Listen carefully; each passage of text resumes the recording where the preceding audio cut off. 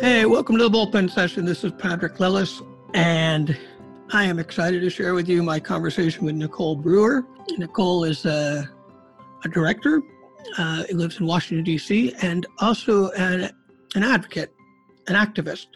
She does something called, that she focuses on, called anti-racist theater. I met her and we had this conversation at the Southeast Theater Conference. This is the fifth of those conversations that happened. And she was there. They were doing, I'm going to get the phrase wrong, but the SCTC this year was beginning to put a primary focus on equity, inclusion, and diversity, and trying to look at how to expand their programming, but I also think how to address the issue of inclusivity. And interesting, I'm really excited to share the conversation with you because while it was happening at SCTC, I will share that I remember in the middle of the interview getting uncomfortable because I thought, oh, I want to bring it back to the early career artist. I want to figure out what the advice is. How do we get them to begin a career?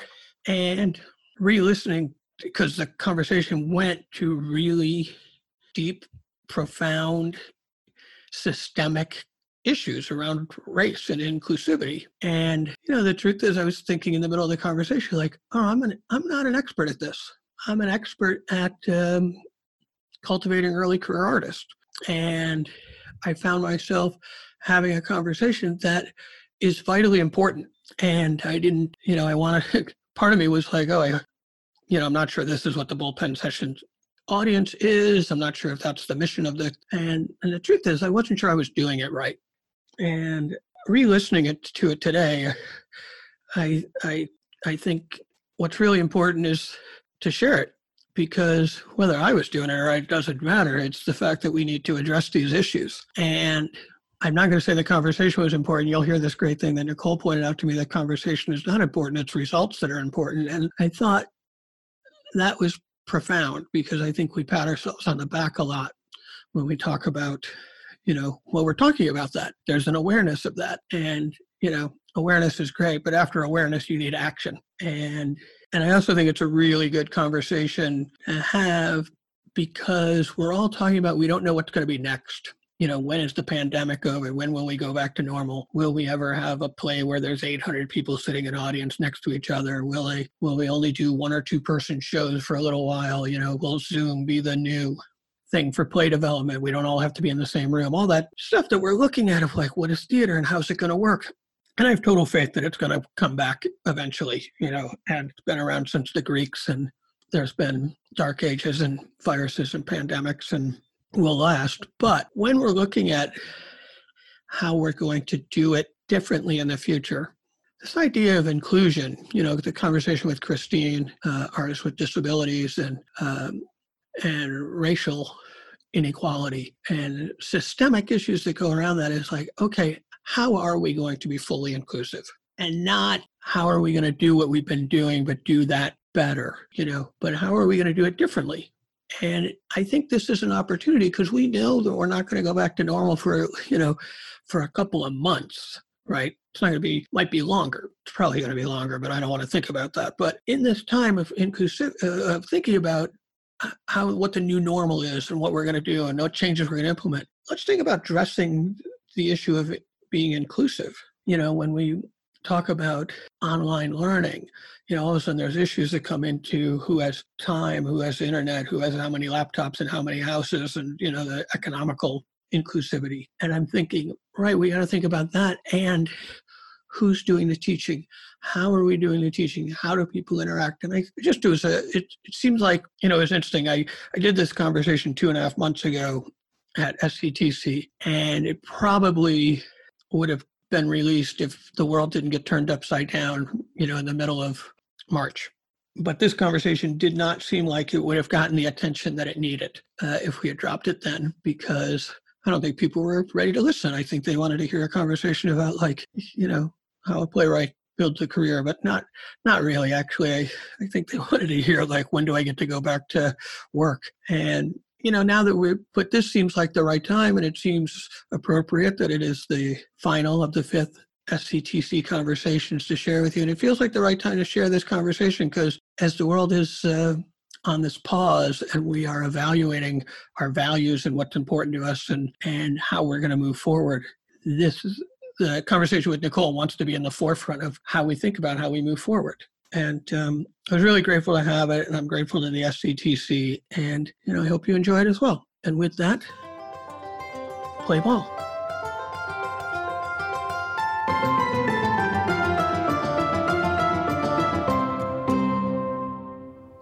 The committee and the executive director reached out to me, and so I think last year there was a need around addressing issues around equity, diversity, and inclusion and access. And that the constituents here wanted more of that. So, yeah, I was contacted and asked if I would come. And did they? And were you paneling? Were you workshopping? Yeah. What were you doing? Workshops. No panels for me. So my workshop was on anti-racist theater practices, right? And so I did 2 workshops on that. And I was interested, and I saw it, and I was like, first thing I saw was the art workshop, and then I read what the art workshop was. And what inspired the work? I mean, it's funny to say that because we had just talked about, I just talked to Christine earlier about the idea of embracing your story and who you are in your work and every day. So it seems almost silly to say what inspired the work. But to become an advocate and to become somebody, what did cause that? What inspired the work for you? Yeah. I would say what inspired my work was racism and not being able to get work. So I thought if I got degrees, so I have a BFA and an MFA in acting, that would be what I needed to be successful in the theater and to be able to work. And the training taught me that I could play any role or any character. All of the scenes and the scripts that I was given in my graduate program were me stepping into white characters. But the reality of that was when I got into professional theater, or got back into professional theater, I should say, I wasn't being asked to come to those auditions. I wasn't being looked at for, traditionally white roles. I was just asked to come to, the shows, another mounting of Raisin in the Sun or an August Wilson play, right? And so my training had taught me to be white, so my sound had been erased. My cultural understanding of my body had been erased, and I had to reintroduce myself to all of the things that made me who I was culturally, to be able to then do the auditions for these quote-unquote black shows, which are also not black shows, they're just plays, right? But so that's kind of what brought me to this. I love telling stories, I love theater, I love the magic of theater. I didn't want to give up on the career. I wanted to find or vision pathways where my cultural context was relevant and necessary and needed. And so that kind of birthed the pathway to anti-racist theater for me. And you say anti-racist, when you say anti-racist theater, I'm just the work about it or the advocacy around it? Because I don't know. All of a sudden when I heard it, I went, I hope, what is anti-racist theater? Yeah. No, I'm doing the work to make it a thing. So that, people won't have to ask that question, right? But basically what the 3 values around anti-racist theater are, right, are harm reduction, harm prevention, and relationship repair. So I'm looking how does that show up in the theater industrial complex, both in the education systems and in the professional systems?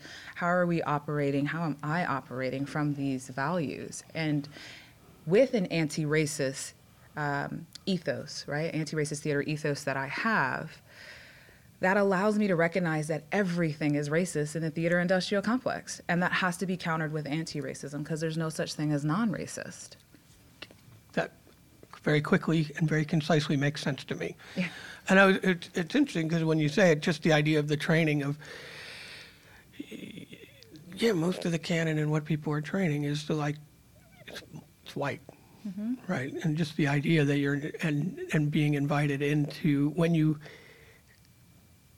go out into the working world, not being invited as broadly as you would be in a school, because in school they want to include everybody, right? So they're thinking of it that way, and I do think it's fascinating for me to think about because I'm going right. It's not only just creating opportunities. Obviously, there's more playwrights than August Wilson and Raising the Sun today, right? Dominique Marisol, and there's Tori Hall, and there's people that are writing plays and that are starting to get produced, but it doesn't change the experience that you're talking about. It doesn't change the systemic thing about training, and it doesn't talk about opportunities when the door opens. So I was curious.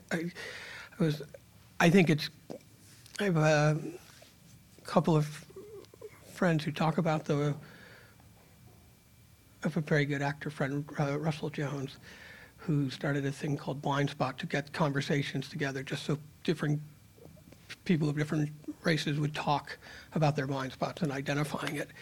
And I thought it was really interesting when I was reading, American Theatre Magazine, your article, and just how do you then how can you break it down? Because it seems the college collaboration project I was just talking about before we went on, one of my challenges is we go to schools that are not in New York, Chicago, DC, not in new place centers, more Furman University or Center College in Kentucky. And it's interesting because the diversity of students is not as strong. There's not as much diversity in the campuses. So I'm trying to figure out how to bring non-white writers to the campus to write for the student body that may not be fully represented yet. So I'm interested in the work that you're doing because I think the thing about the industrial complex is a great way to phrase it. Theater, is that right? Theater industrial complex. Yeah. And I think because it's a whole system that's there. I don't know if I have anything smart to say. I'm just going to say I'm interested in it because I think it's a challenge to take on the training and figure out how to embody it so that people feel complete and comfortable to be able to be themselves when they go out to work. Because I think, yes, it's all storytelling, but that's what we want to do, is we want to bring ourselves to the work. Yeah. Yeah. I'm going to back up a little bit because I may be too deep for where I can go with it. But you're living in, where'd you go to grad school? Or my real question is, how'd you end up in Washington? All right. I am born and raised in California, and I've run it very desperately to go to NYU. And it was, I was a headstrong 16-year-old because I did early admission. And that was the only place I was going to apply. And my mother was like, "You may not." So I could only go to the audition in New York if I applied to another college. And so the college that I applied for was Howard University. And I did not get in to NYU, so they did me a favor. And I say that because the experience that I had at a historic Black college, and one that within that kind of ridiculous hierarchy of historic Black colleges is considered the Mecca, was that I had, for the first time in my life, the opportunity to just be Nicole. I wasn't a token Black face or body or woman. I got the experience of my history being normalized and being told in a way where I could process both, yes, greatness, but also like where we've got work to do. And the Black diaspora that was represented on the campus at that time was just magnificent, right? So to be able to hear the Caribbean accents and to see the people from the different countries on the continent of Africa, and like to then also see Black people from Delaware or Rhode Island and be like, y'all live there, right? And to be able to be just there and to sing the national, Black anthem at football games and to listen to all the music and the sororities and fraternities is such an incredible gift. So that's how I ended up in Washington, D.C. And then I went back home to California after I graduated, and I spent a few years in California working in the professional theater scene there in the Bay Area specifically. But I realized I had a problem with my acting, which was like I couldn't consistently replicate characters. Like one night would be really good, another night would be like really shitty, and I kind of just realized, there's holes in my process, and I needed more. So I ended up using IRDAs to apply for graduate schools, and I had to do 2 rounds of that. Like the first year I just bombed my audition, and then the second time I had like 8 interviews, and then I ended up with like 4 offers, and I chose to go to Northern Illinois University and get my master's degree from there. which was a horrendous experience. It was quite horrible. And I knew people from Howard who had gone to graduate school before I did. And some of their insights, so I also got into UCLA.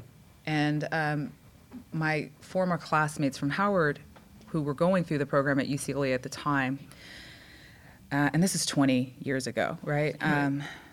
Were saying how racist it was, and that if I got into any other place, I should strongly consider going, right? And so I remember talking to the head of the NIU program about I'm not there to be your token black person, and I'm there to get this education. And I was really transparent and honest, and I felt like I was being radical in these conversations. And they gave me the offer, and I went, and I thought, okay, I've protected myself. And the opposite was true. It was out of a class of 16, 14 were 14 shades of white. There was one person who was Nigerian, and then there was me. And that was it. My faculty was also largely white, and I'm here in the corn, and it was just an emotionally taxing and exhausting experience. And because I had Howard as my background, right, I would be sitting in, let's say, my history class of theater history, and I'd say, actually, there's more that happened during this time frame, right? And I had to keep doing that. And essentially, by me continuing to be hey, it's a larger story, it's a more expansive story, I got labeled as rebellious. They literally told me I was unteachable. In my third year, I was kicked out of my program. So I came back in August, and by September, they said, you have to leave, you're immature. And it was a 3-year program, right? So they take people every 3 years. The one really great thing about going to Howard University is that you never throw away any paper. And so I had all of my evaluations, right? And all of my evaluations never said such a thing. I never earned higher than an A in those classes, but that's another deal with the racism that I was experiencing. But I never earned less than a B. So I had a B in all of my classes. And so I had to take the case to the graduate school and say, well, here's all this documentation. In 2 years I've completed, I've never earned less than a B, right? They've never in any of their evaluations written that I was unteachable or all these things. And so it was overturned and I was allowed to continue. But the teachers were... but then you got to continue somewhere where you don't feel like you're welcome. I wasn't welcome, right? They stopped giving me critiques. My white classmates turned against me, so I was made a pariah, right? So I was really isolated in that situation. And so when I graduated, literally the same day that the ceremony happened, I was in a U-Haul back to D.C., and I thought, I just have to go back to safe space.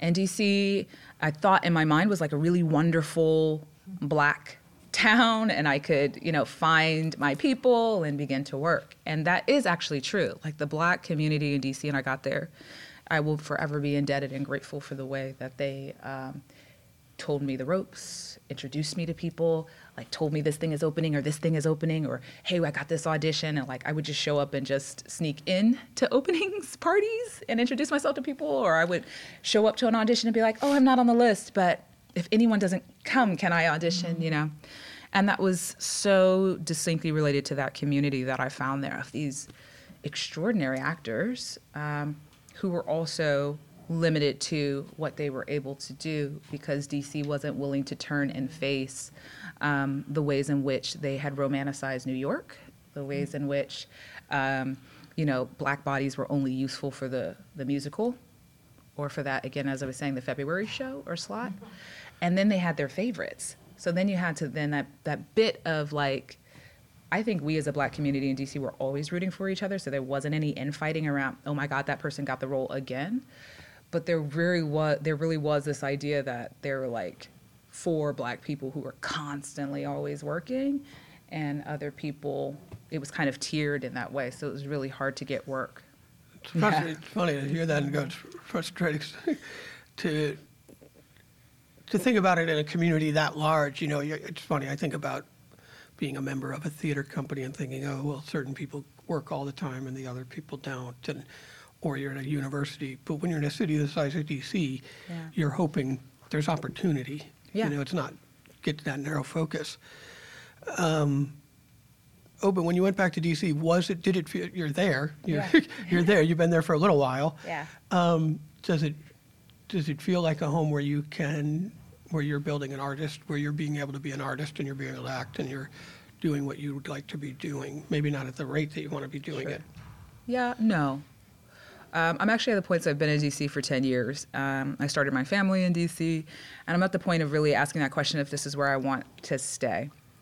I'm also at a point where, like, in my career, this very strange thing has happened, right? Which is I've published 4 articles in American Theatre and in HowlRound, and I've, like, engaged in all of these anti-racist theater workshops across the country and also in the UK. Internationally? Yeah, also in the UK, right? So, like, that is exploding. And the institutions in which I'm being granted access, I'm, like, doing these air quotes or whatever that your listeners can't see, has been quite interesting. And I set an intention for myself this year to show up for my community in DC more, because I'm just constantly traveling, so I'm not really there. And so I've had the opportunity already in this year to work twice with some DC organizations in terms of doing anti-racist theater. But largely, I'm just ignored, right, in terms of these institutions that are, quote unquote, doing the work, right? I will speak to, like, Woolly Mammoth is doing an incredible job under the direction of Maria Goyanes of, like, just naming the fact that they want to be radically inclusive, and they're doing that work. And Maria and I both did an art equity training together in the same year. And so, like, I feel like Woolly is the only theater that I exclude from this other blanket of what I'm talking about, because she's operating from a very strong analysis, and then that's turning into practice and policy, and is really evident in this season that I've been able to go to, right? But these other institutions, there are so many things that they're, like, haven't turned to face. And one of them is the ways in which they are gatekeeping racist policies and ideas, and how that's showing up on the actual staff. Can you do me a favor, just so that people who are listening can unpack that? When you say they're practicing the racist practices for gatekeeping, right? What does that look? Because if you're unaware, you're not aware of what it looks like. What does that look like? So I guess if we're going to go there, I would say, you know, the definition that I use for racism is one that is within the anti-racist movement, right? So these are, like, institutions like Race Forward, or even Russell Jones' Blind Spot that I'm familiar with, and that the People's Institute for Survival and Beyond. They say that racism is defined as racial prejudice plus societal power to reinforce and codify that prejudice on the entire society, right? So when I say racism, I'm talking about that. But when I say racist policies, I'm using Dr. Ibram X. Kennedy's definition of racist policies, right? Where he talks about, regardless of intention, the inequitable outcomes is what we're looking at, right? And that becomes important for white directors being able to direct anything, right? Black directors being siloed into Black stories. You know, Latinx directors being siloed into Latinx stories, and then, like, Asian directors being siloed into maybe Asian stories or Black stories. So this, like, how does that pattern continue to replicate itself? It also shows up in, I would say, the exploitation of community in the grants and the language that people use to get grants. It shows up in that season selection. It shows up in who's the senior management and staff. It shows up in the fact that the data supports that Black, Indigenous, and POC leaders, artistic leaders, inherit theaters that are financially in debt. Like, that's how they get the theaters. We could see that played out at OSF with Nataki Garrett. We see that played out at... it's funny, the one in St. Paul. Yes. Yes, right? So we see, like, this ruin is the way that the global majority, right, is what I'm referring to when I say Black, Indigenous, and POC bodies are the global majority, not minorities, come into power. And then they're not supported in that power. And then we can also see in some of these structures where when these bodies come into play, the executive leadership, like, leaves.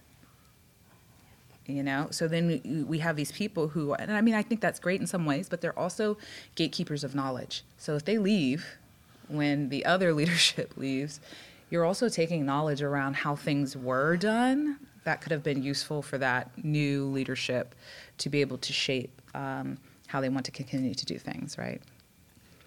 Yeah, no, and I see that in other organizations. And I ask about it because I think there are things you're talking about it in a very high, I think on a very high level of where the policies are in place. And I think the other minimal, the frontline policies are, like you said, who's siloed to be able to direct what, who's siloed to be able to be cast where. And not even, I don't think outside audience or even, as I tend to, this podcast is for early career artists or people on the journey, thinking about like, you're not even aware of the opportunities you're not given or the opportunities you are given that others aren't. Especially when you're starting out, you think you're not given any opportunities because every door seems so heavy and big and you don't, you're in a college and you're trying to get a job, not to even realize that what isn't there.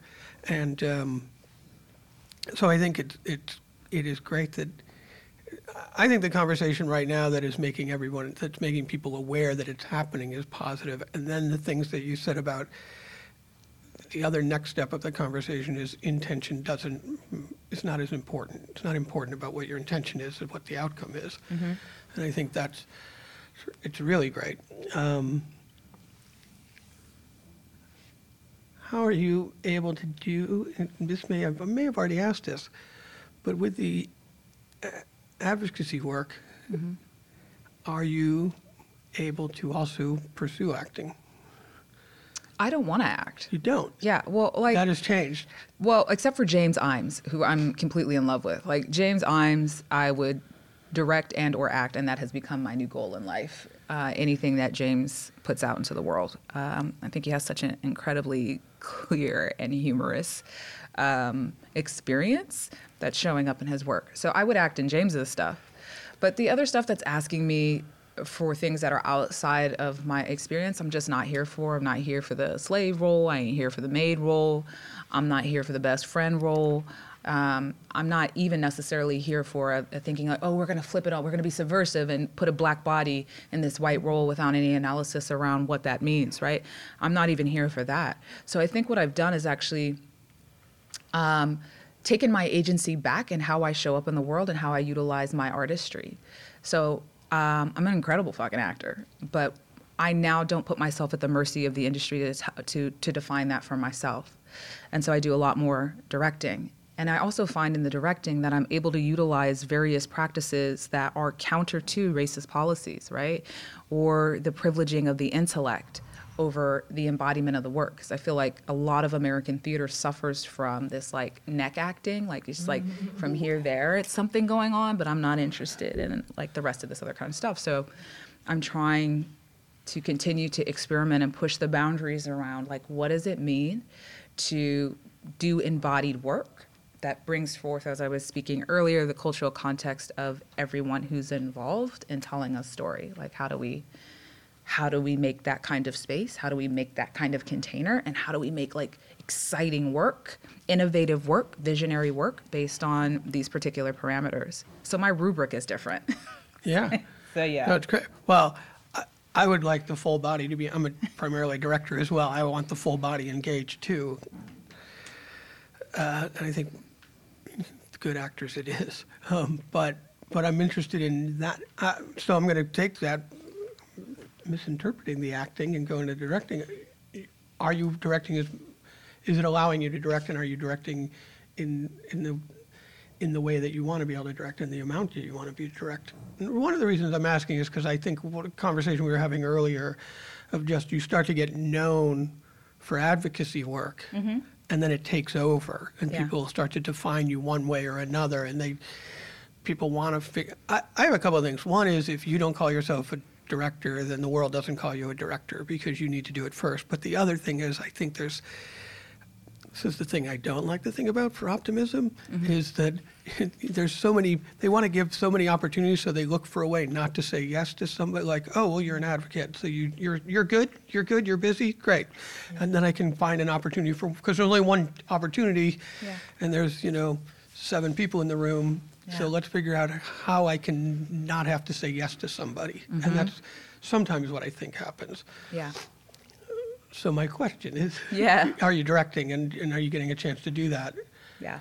Yeah. So I am, right? So I just directed a show at Catholic University, and that opened in February, right? So I just did that, and then now I'm in this season right now of doing a lot of my anti-racist theater facilitation and workshops. What I will say about, for early career artists, and someone said this to me, that there's no ladder in our field, and I thought that that was like so brilliant that they framed it in that way, is to really push back against anyone who tells you that this is the way that you're going to get work. And again, no one told me this, but I thought to myself, oh, if I know a lot of artistic directors, I'll work as a director, right? And if I was to pull out my cell phone right now, I could call or text like 7 artistic directors of huge theaters, right? I'm not talking about like a little community theater, which I'm not doing the hierarchy. I'm just saying they're large, right, in terms of credibility and money. And they would text back, right? So that speaks to the relationship there. And I'm not working at those particular theaters. And the system itself is built up to exploit labor. So the system of assistant director that asks people to like be of support or to sit there for free usually, or for like peanuts, while someone else is quote unquote directing in order so that someone could see me in that role, is one that doesn't take into consideration that you have all of these communities that simply don't have the wealth, and I mean that in the largest sense, to be able to take on such free labor, right, and support themselves and survive. So even that system, or that system of going to the best schools, or that system of fellowships, right, these things that ask us, that tell us, that reinforce that our artistry should be free, or that we should value it less, are so many systems that are in play right now in the theater industrial complex that I think it makes it extremely difficult for global majority folks, again, Black, Indigenous, POC people, to even be given the opportunities to direct and fail, right? So like right now I'm so over DC theater in a turn because I keep looking at these white directors who get chance after chance after chance to just make really crappy theater. Yeah. It's like staring at like a beige wall and watching it dry. There's no actual community. There's no rhythm to it. There's none of that. But because they're known, or because their skin buys them credibility, they keep taking these opportunities. And there's no awareness around the actual institutions to stretch beyond and to let other folks tell stories in a different way, even though we have the records to prove that those shows sell out, make more money, bring in various audiences. Like, it just gets ignored. And that is why my work is not equity, diversity, inclusion, and access. My work is unapologetically anti-racist theater, because EDI or EDIA or IDEA or whatever acronym they're using doesn't allow people to turn and face racism. There's still like these little shadows that they can hide in, and these policies that can continue to be pushed forward that make it so I don't get to work, or make it so in order for me to work, I have to break off pieces of myself in order to be in the space. So the one thing that you said was like, the conversation is good. And I would say inherently that's a theory, but in practice the conversation isn't good, because it's still asking Black, Indigenous, and POC people, like, let's pretend this was Game of Thrones. Game of Thrones. It's Game of Thrones. It's asking us to be the front line of defense, right? While the white people get to be Jon Snow, thinking about, well, how am I going to be strategic, or how am I going to do this stuff? But there's these front lines that are having to take in the emotional labor. They're having to take in the physical impact of those decisions that are getting made, right? So I'm saying we got to move past conversation to what's the visioning. And then as we are visioning, we have to change our rubrics of what makes someone credible, right? And it shouldn't necessarily be the pipeline of who went to the most prestigious schools or who went to the best schools. It should be looking at, like, how are we in service to the community, and how are we upholding these ideas of harm reduction, harm prevention, and relationship repair. You can do that. Yeah, no, I'm here for it. Thank you. Thank you for the support. Staffing is very able. Yeah, I love it. No, I think it's great. It's actually, I'm working on it. The farm was named after the farm system of baseball, and the thing you said about how we measure our hierarchy of success, or how we do that, the rubric, it's one of the things that I say is that I'm trying to create opportunities for people who don't necessarily have the pedigree for success, and just trying to create, great if that somebody through the program can get into one of those schools, that's great if from the opportunity of community and the work and the opportunities that were offered. Nothing wrong with those places, but that should not be the end result.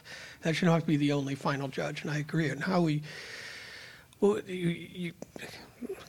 Mike, I'm listening to so much and I'm going, there was something you said about how we judge who's worthy or judge talent. I forget which one you said, but both, and I thought it's true because I think we don't look at the individual, and and there are so many individuals who are great at what they're doing and working really hard, and they're at a certain level, and this other level gets passed by really quickly just by the three, what letter of school they went to or what they look like or how that happens. And I think finding the opportunity, making sure that we change the rubric so that we're judging the individual or not judging, I don't even want to say that we're looking at the individual as what the individual is bringing. And also something that Christine was talking about earlier is that idea of advocating for yourself, of like knowing that this is an issue, right? Knowing that not knowing it's an issue is ridiculous, but knowing that it's an issue is knowing then how you have to advocate for yourself to make sure that you can be seen as you're an individual and what you're bringing. I want to come back, and I'm happy to talk about any of it, because then there's a part where I just sit back and have nothing to say because I'm trying to learn. I directed a show called American Rookie about an immigrant telling her story, Indian in America. Something you said about there's a line in the play that is white people can be so fucking average. And it's like that's the frustration, is they can get away with not having to be the best.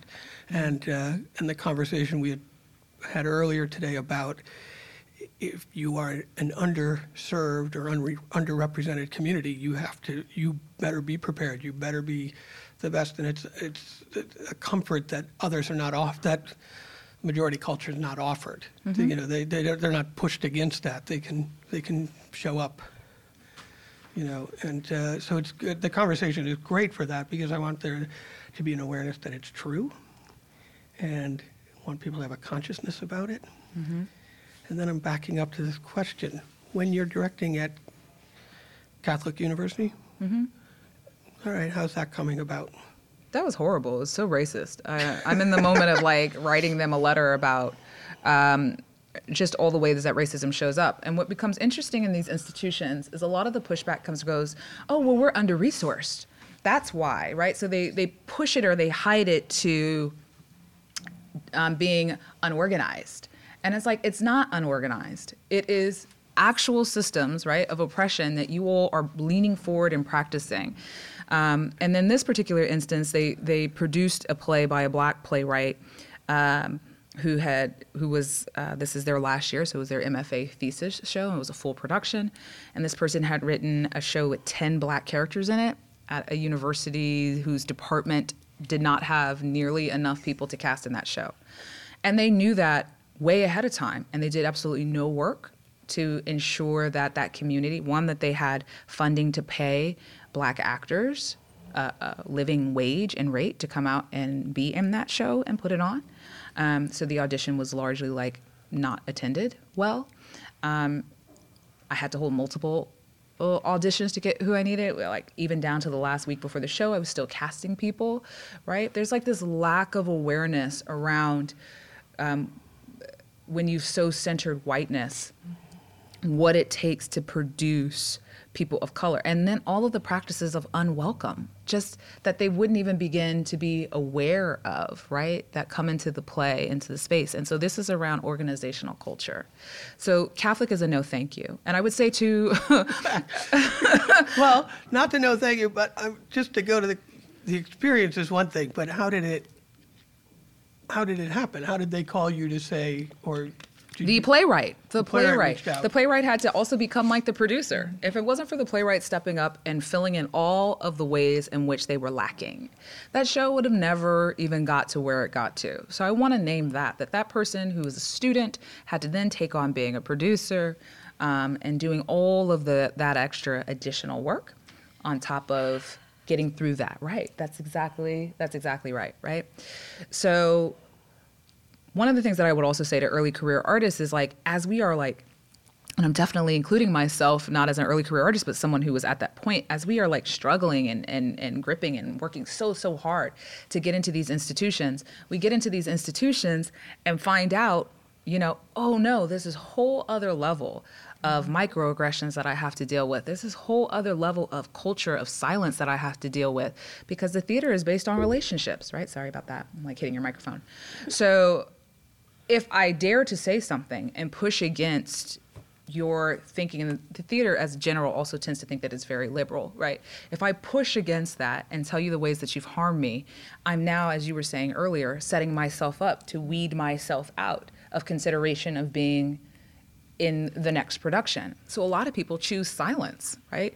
These articles that I wrote, when I was interviewing artists from all over, right? There were so many people who were like, I just don't feel comfortable with you using my name. Or I've worked really hard to get to where I'm at and I just can't risk the fact that someone would feel injured and then would weaponize that against me. And that's another huge thing that we have to realize in the theater industrial complex is that the opportunities are so little, but they're also connected to my money. They're connected to the very thing that helps me pay the bills, right? So we're asking people to make serious decisions around how they show up in this art. And we're asking them to do things like get training and invest in training and get certified, right? So even if you don't do the college pipeline, you still need certification in something, which costs money. Some of these programs are outrageous, $6,000, $7,000, $8,000 to go for the summer, right? Mm-hmm. This conference with all the resources that it has is incredible, but you're asking people to take off of work, to fund a hotel, to fund the airplane or the car, right? To hire the coach to do the auditioning with, for the headshots, for the portfolios. Like this is dollars and cents, right? That it boils down to. And we're not visioning how can we do it differently. We're simply showing up, getting on the escalator and letting it take us where we are or wherever we may be going. And where that is just a racist society. So we got to turn around. We got to do a little effort. We got to do a little work, and get off that escalator, right? I agree. And I also want to. It's funny. I'm not going to push back. My thought on the awareness of it is going. Yeah, I think the opportunity. I think what Southeast Theater Conference is doing, where we're having the conversation. I don't know if the conference will be going on when its podcast is released. Yeah. But I think they set up something for years of opportunities, and I think now it's like looking at it. But one thing when you said all that, I go, yeah, it's figuring out how the schools, I think they're creating something that's great, and it's like how do the schools and the organization help the students to then take advantage of those opportunities so that it's not cost prohibitive. Because you're right, like all of a sudden it is who can take off forget the work, because I think the schools support it, I mean, for us to come, it's different because we come because we're leaving our homes to come. But the schools, it's part of their program. But it's like, what can the schools do and the conference itself do to help make sure the students are able to get here, able to meet the people who can then hopefully employ them. And when you said hire the coaches, I'm like, I'm hoping these undergraduate students are being prepared at no extra cost by their faculty to audition. But if that's not happening, that has to happen, because you're right. Because you can always hear about the kid who's like, oh, I got my headshot done by this professional, whatever. And I'm like, right, you're 22. I just need, just come in the room and be good. Yeah, but I would say that's the additional cost. Like that's the analysis, right? So students of color who are at these institutions that faculty is all white, those faculty generally are sorely lacking in the ability to ask those folks to bring forth their cultural context. So even when they are working with these students, they are engaged in active cultural erasure to prepare them to put on this canon or whatever the heck the thing is asking them to do. So a student who might have some awareness around that would hire someone who looks like them or has an analysis around racism who can offer them a more robust experience. So here we go, more cost, right? So it's not often as simple as the theory or the belief or the utopia that the faculty is actually able to provide them with what they need. The faculty, in many cases where I go, all around the country or whatever, are harming these students. And the students will come up after a workshop and be like, oh my God, my faculty said this to me or they said that to me. You know, there's all these whispers around the microaggression even in that, right? And how their bias goes unchecked and how their prejudice goes unchecked. And because of power structures, what is the student supposed to say to that? Plus, why should they? My dollar is the same as the white student's dollar.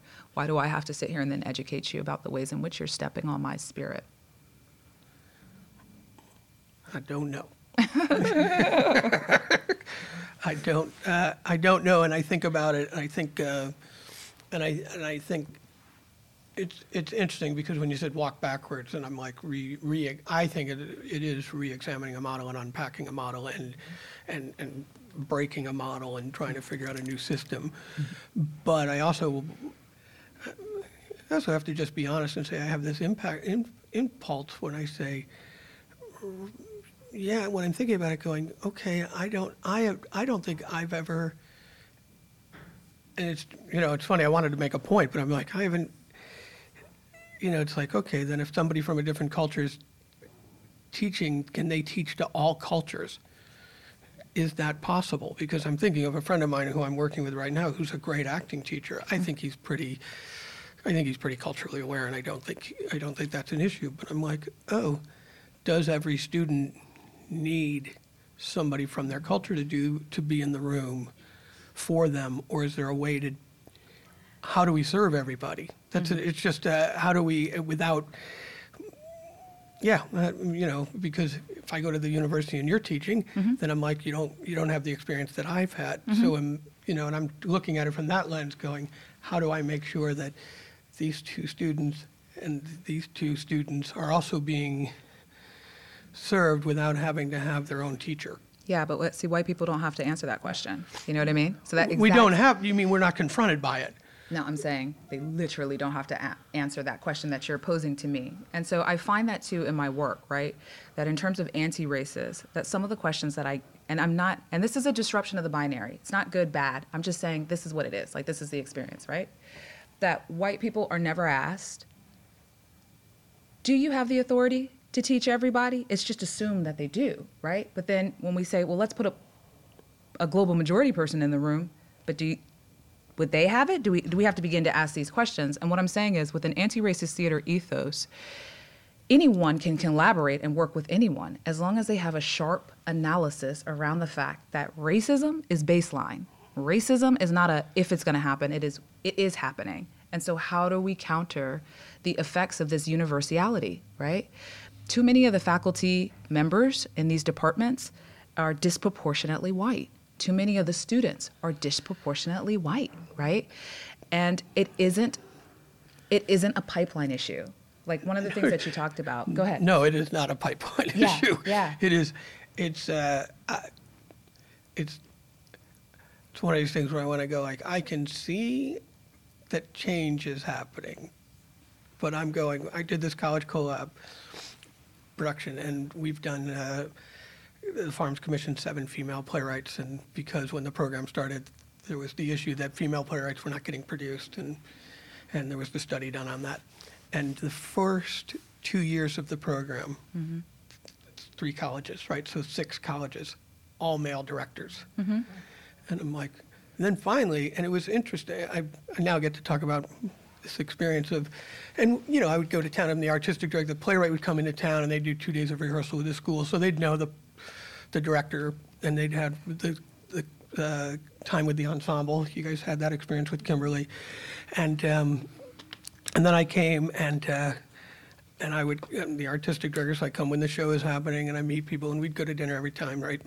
And it was great for me because to have the experience of the first time there was a female director working with the female playwright, because we went to dinner, and all of a sudden I went, oh, the chemistry between the 2 people was so much different, and it was simple, and it was a different energy for me, and I went, oh, that is what it's like when that playwright, the other 2 years, is having dinner with that male director. Not that there was any collaboration problem. There was no collaboration problem. Yeah. But there was just a different understanding of each other. And I thought, oh, that has to be, that it's not a pipeline issue. It has to be a balance. And I know people are, in theory, because I liked what you said about conversation, it has to be about numbers. It seems like action is being taken. I'm not sure we're breaking the system. But it is not getting anywhere near balanced, because I go to the schools, and the thing I said about the playwriting program is not only can I not guarantee that there's enough representation for a person of color to be their story to be fully told on the campus, like the experience you were having at Catholic, is they don't have the advocacy on the faculty to be able to even figure out how to address that. Yeah. Yeah. So I don't know. I'm just bringing all that to say I agree. Yeah. And it's not a pipeline issue. That's also been proven. That was the thing that I liked about, Kilroy's is the Kilroy list with the playwrights is doing that. It's like, it's not a pipeline issue. Here's the most unproduced plays by women. Go for it. If you think there aren't any, here you go. Yeah. One of my 4 questions: what do you carry with you now that you didn't when you were starting, when you were going out into the world? Oh, yeah, the belief that I am enough. I am enough. I say that all the time. I am enough. I think this industry taught me to say I'm not enough. I'm lacking. There's more that I have to do. And whether that was around losing weight or my hair, the choices of my hair, right? Or whether or not I got tattoos, or whether or not I chose to have children. Like, there was always these things that had to be hidden, right? My sound, my quality, my energy, my light. So the thing that I carry with me is I am enough, and I actually believe it, right? And that also makes way for the power of no thank you. That some of these places that I thought that I just had to be in, actually I have a choice versus the desperation of like, take me, take me, take me. Here are all the ways that I'm worthy.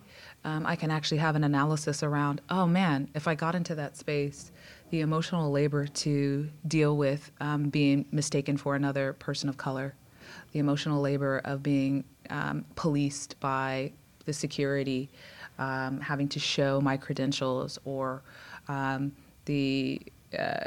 I here as a director?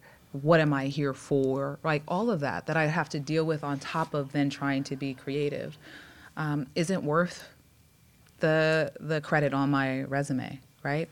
Also, just I am enough allows me to buck against the myth of scarcity, that there isn't enough room for me in this huge multi-billion-dollar complex, right? Because there is.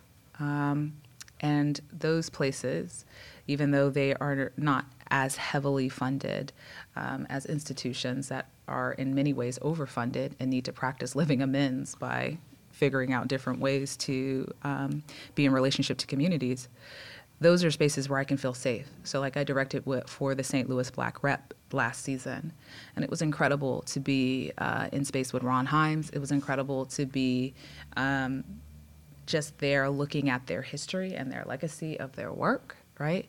And to be in relationship with them. So I'm super grateful that Ron gave me that opportunity to be there, right? And to work in that capacity. So yeah, I am enough. Yeah, and I think that is a great, I think that, the next question I have is about advice to the early career artist or anyone starting out on the journey.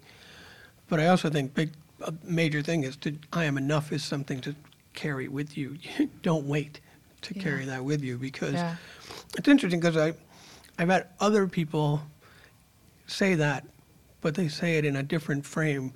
They say it just even in their acting, you don't try to do too much, like you are enough, you are interesting, you are enough, you're good enough for that work. And I think it resonates in all the ways you said it, and in that simple, just accepting that you are enough, you're good, you're interesting, you're valuable. Mm-hmm. I like that you put it in scarcity too, because I thought, sure, I am enough, but I also need enough. I'm enough and I'm worthy not to think that, I don't want to think I'm enough like small. I'm good. More like, no, I'm worthwhile. I'm worth it. You Yeah. come. Yeah. And on that, do you have advice that you would share with anyone beginning this career?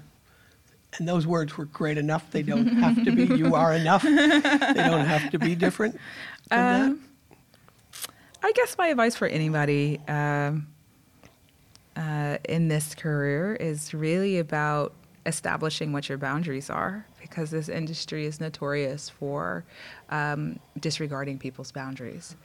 And so really being clear for yourself, right, around how you want to do the work, what that looks like for you, what you're willing to do, and what you're not willing to do. And this is, for me, it's beyond consent. It's around the boundary of pay.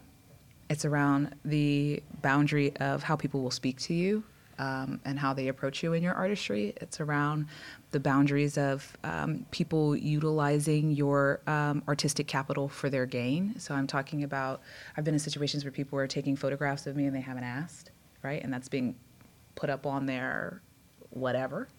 I've been in situations where I'm sharing something and people don't cite the fact that they got that from me, right? So it's like, what are your own personal boundaries around the work that you want to do and how you want to show up for the work? And then you got to stick to those things, right? You have to be willing to say no, thank you. And that there's a saying around your no makes room for your yes. And I find that for myself to be completely true. That like when I say no to something, then I'm saying yes to myself. And I think we live in a society, period, outside of the theater industrial complex, but also in it, that doesn't value, right, my ability to say yes to myself, because that's not, quote unquote, producing some type of monetary product, right? But it is producing self-care. And my self-care is community care, because now I can show up for my community, right? And do the work that I feel called to do, my heart's work. So yeah, boundaries, know them. Know them and use them. Know them and use them, yeah. Right, because we can know them and let people go across. Yeah, know them and use them, please. This conversation is great, and I'm going to take advantage of the fact that we have a live audience. Mm-hmm. You do not have to feel any pressure because we're an intimate audience, but if you wanted to say anything or ask a question, I'm not fancy like the main room with the big stand, but there's a microphone there, and if you want to ask, I just ask you to talk into it, not that we need it, but just so you can be heard when we record. Hello, I'm Michaela Fuller. I'm from Furman University. Mm-hmm. I wanted to ask, what advice would you give to young students of color who want to facilitate anti-racist theater at their own institutions, but maybe unsure about that sort of power that they have? Ooh. So part of my work in terms of anti-racist theater is telling people that you are the expert of your community. So it's really, I think, arrogant and hard for me to talk about how to facilitate for your community, because one, I don't know the people who are there. I don't know the harm that would come for particular actions. But I would say it's been so useful to just meet. So what does it look like to meet? And then what does it look like to define what that meeting is? Like, oh, we're coming to meet and discuss a specific thing and actionize around it. So it's so important to also include visioning. And I'm going to share a piece of wisdom that was shared with me, which is action without pause is aggression, right? And so you're having this meeting, you're meeting, there needs to be also this thinking around how are we pausing to make sure that these are the ways that we want to move forward. And that pausing without action, they said, was ignorance or laziness.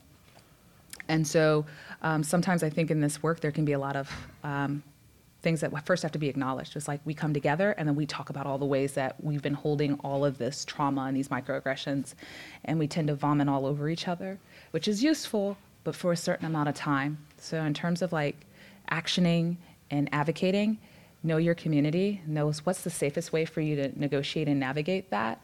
There's always this complex web around how you want to be strategic and moving, and then have an analysis around what positional power or authority that you have that the institution tells you that you don't.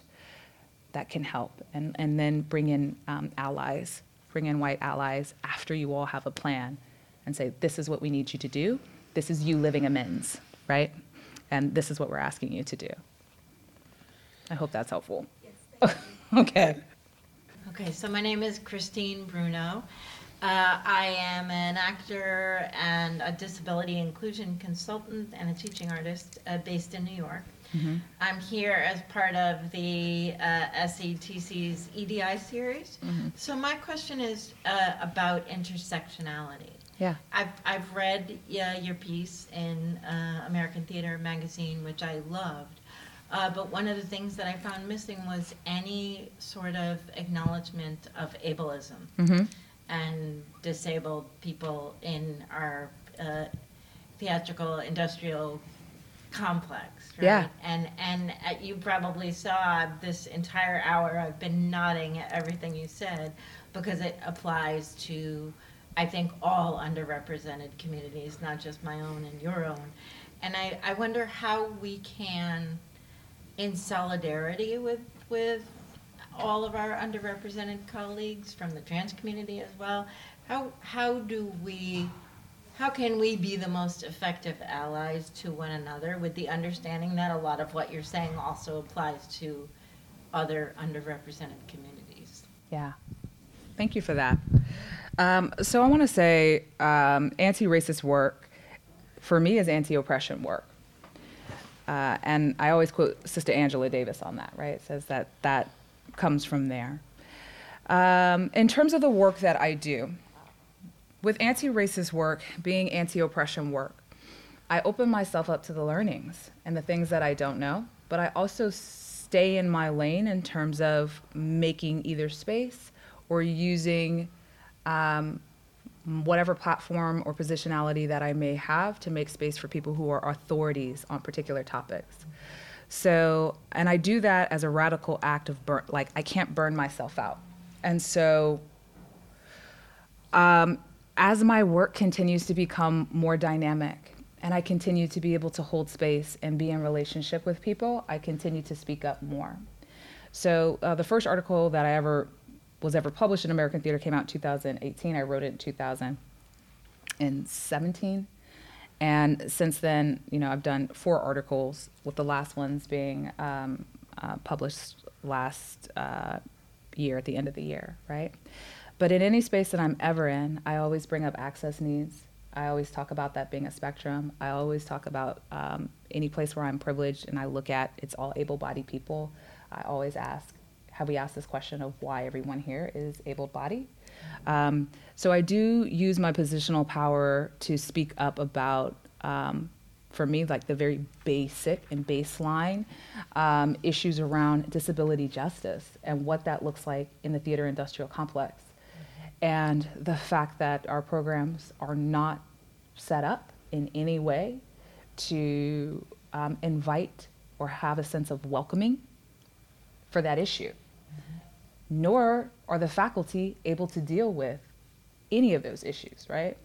And so thank you for calling me in. Thank you for putting that into the space and to bringing in terms that intersectionality. Yeah, that is the work. The work is we gotta look to the left and the right, and we gotta go, oh yeah, like I don't see us, doing whatever this thing is, honoring the land. I don't see us, dealing with, a whole plethora of issues, I think, in terms of like the sexism and in terms of the paternalism and in terms of the patriarchy, and in terms of disability justice. How are we turning to face that? And then the fact that a lot of the stuff that we do is kind of like, I think in the industry is low-hanging fruit. Yeah. So people will only address like, oh, we're going to bring someone in to sign this show. And no analysis around many people in the deaf community don't see themselves as disabled. Yeah. So now we're not doing the same thing. You know what I mean? But it seems like, oh, well, but that's the way I could, address that thing. Right. Yeah. And that's why I tell people to be experts of their own communities, right? And through opening that disability justice, it makes room for the layering of, oh, what happens when we put racism on that? What happens when we put, consent? What happens when we put any of these kinds of things? Yeah. Thank you. And thank you for your work. Oh. Absolutely. Yeah. Emotional, physical, all of that. Yeah, your labor. Hi, my name is Nicole Dietze. I'm an independent artist, actor, and teaching artist right now based out of Denver. Mm-hmm. And when I'm teaching, I see a lot of code switching in the classroom. Mm-hmm. And it's something that I recognize in students that they're bringing up onto the studio floor to show me, I think because of how they read me, mm-hmm. ethnically or culturally. Mm-hmm. And I'm usually able to address that with them, but not verbally addressing it, like pointing right at it, mm-hmm. but instead finding a way through noticing where they're holding tension to kind of help them walk them back towards their authentic body. Yeah. But I wonder if sometimes I'm not teaching in the best way if I am not able to articulate to them that I'm afraid of the racism being obvious mm-hmm. by articulating it and then pushing that student away. Mm-hmm. Or is there a way that it's more useful to address it with them verbally so that they see that I know something or that I don't want racism affecting them in that way in the classroom? Yeah.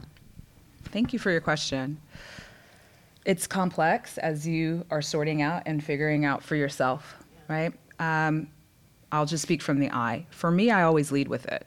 So people, I introduce myself, and then whatever capacity I'm showing up, I say, I practice anti-racist theater. And what that means is this, right? And I give the definition for anti-racist theater, and then I say, I'm committed to harm reduction, harm prevention, and relational repair, and how that shows up. And then I model, right, as I was saying with Christine, access needs, and asking people to put those into the space if necessary. Maybe they have them and they don't want to share, and that's absolutely fine too.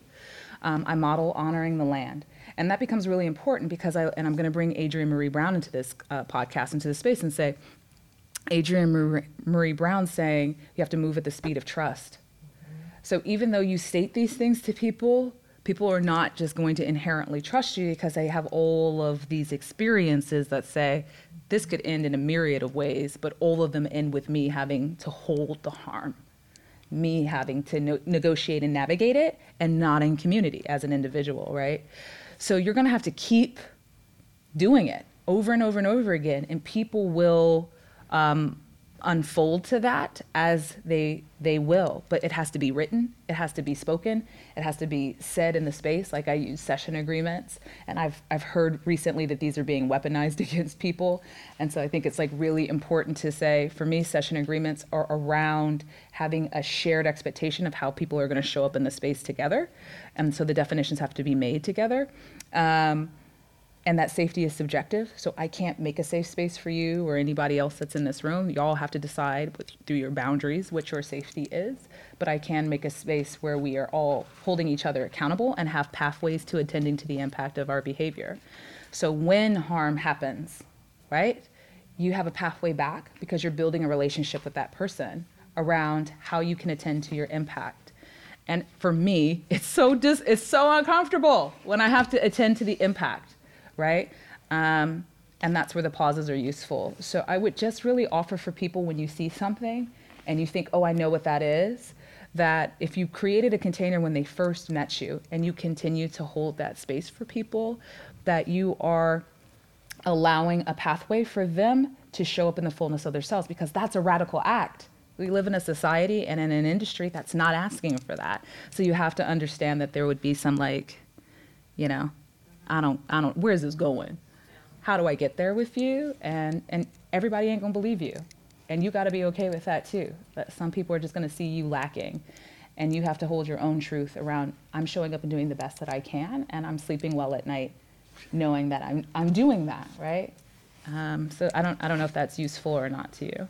Thank you. Yeah. Yay, namesake, Nicole. Nicole. That's right. And Nicole, thank you. Yay! Thank you so much. This is so great. It was an incredible conversation, and that's all I got. That's okay. Thank you. Thank you so much. I appreciate you. I appreciate you. Thanks.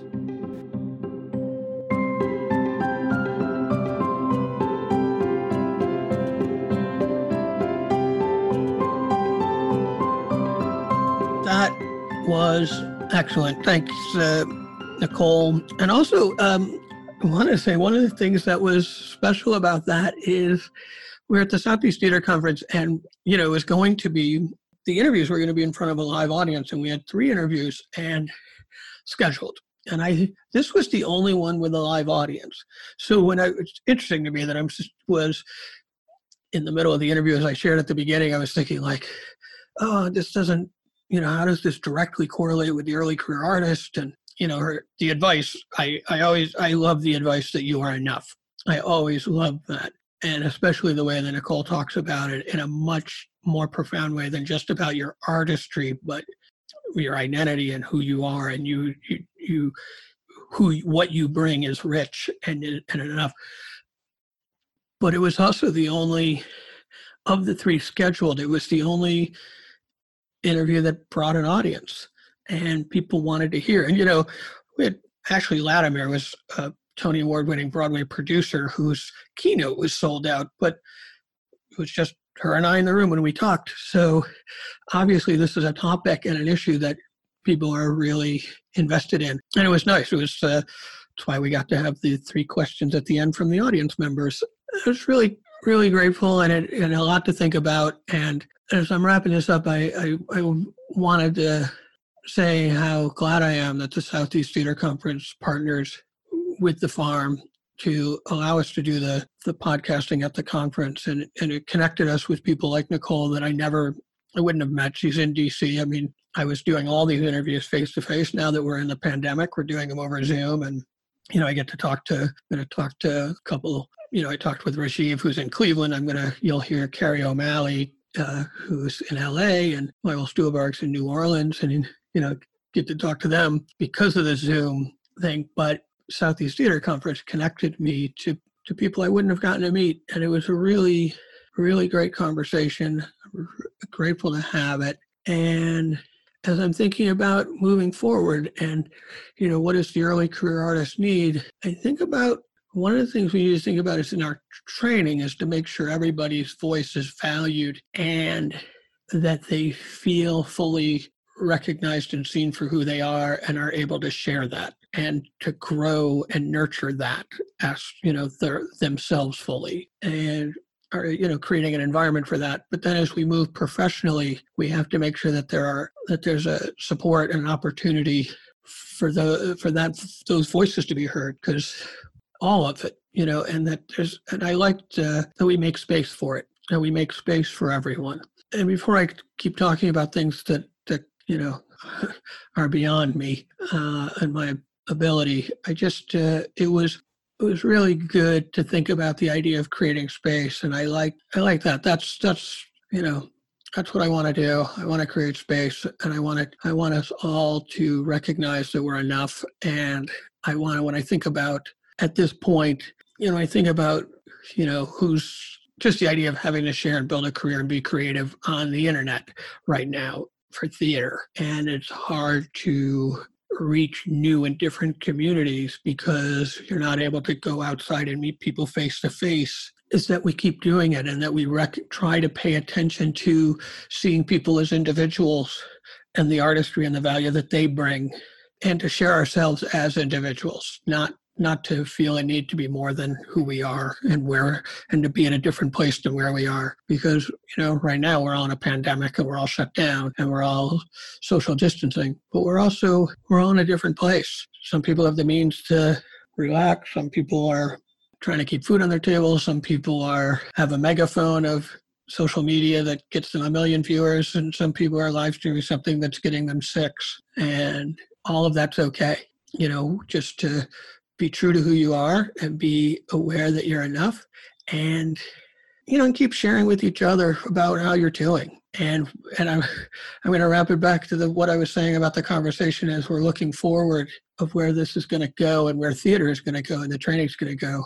to keep thinking about how you want to reimagine it. We all want to go back to normal, but also what a great opportunity to change it and make it better. And that's what theater people do better than anything, is we imagine, and then we make the imagined practical, and we create it and we make it a new reality. And so I look forward to seeing what you're creating. And with that, we're out.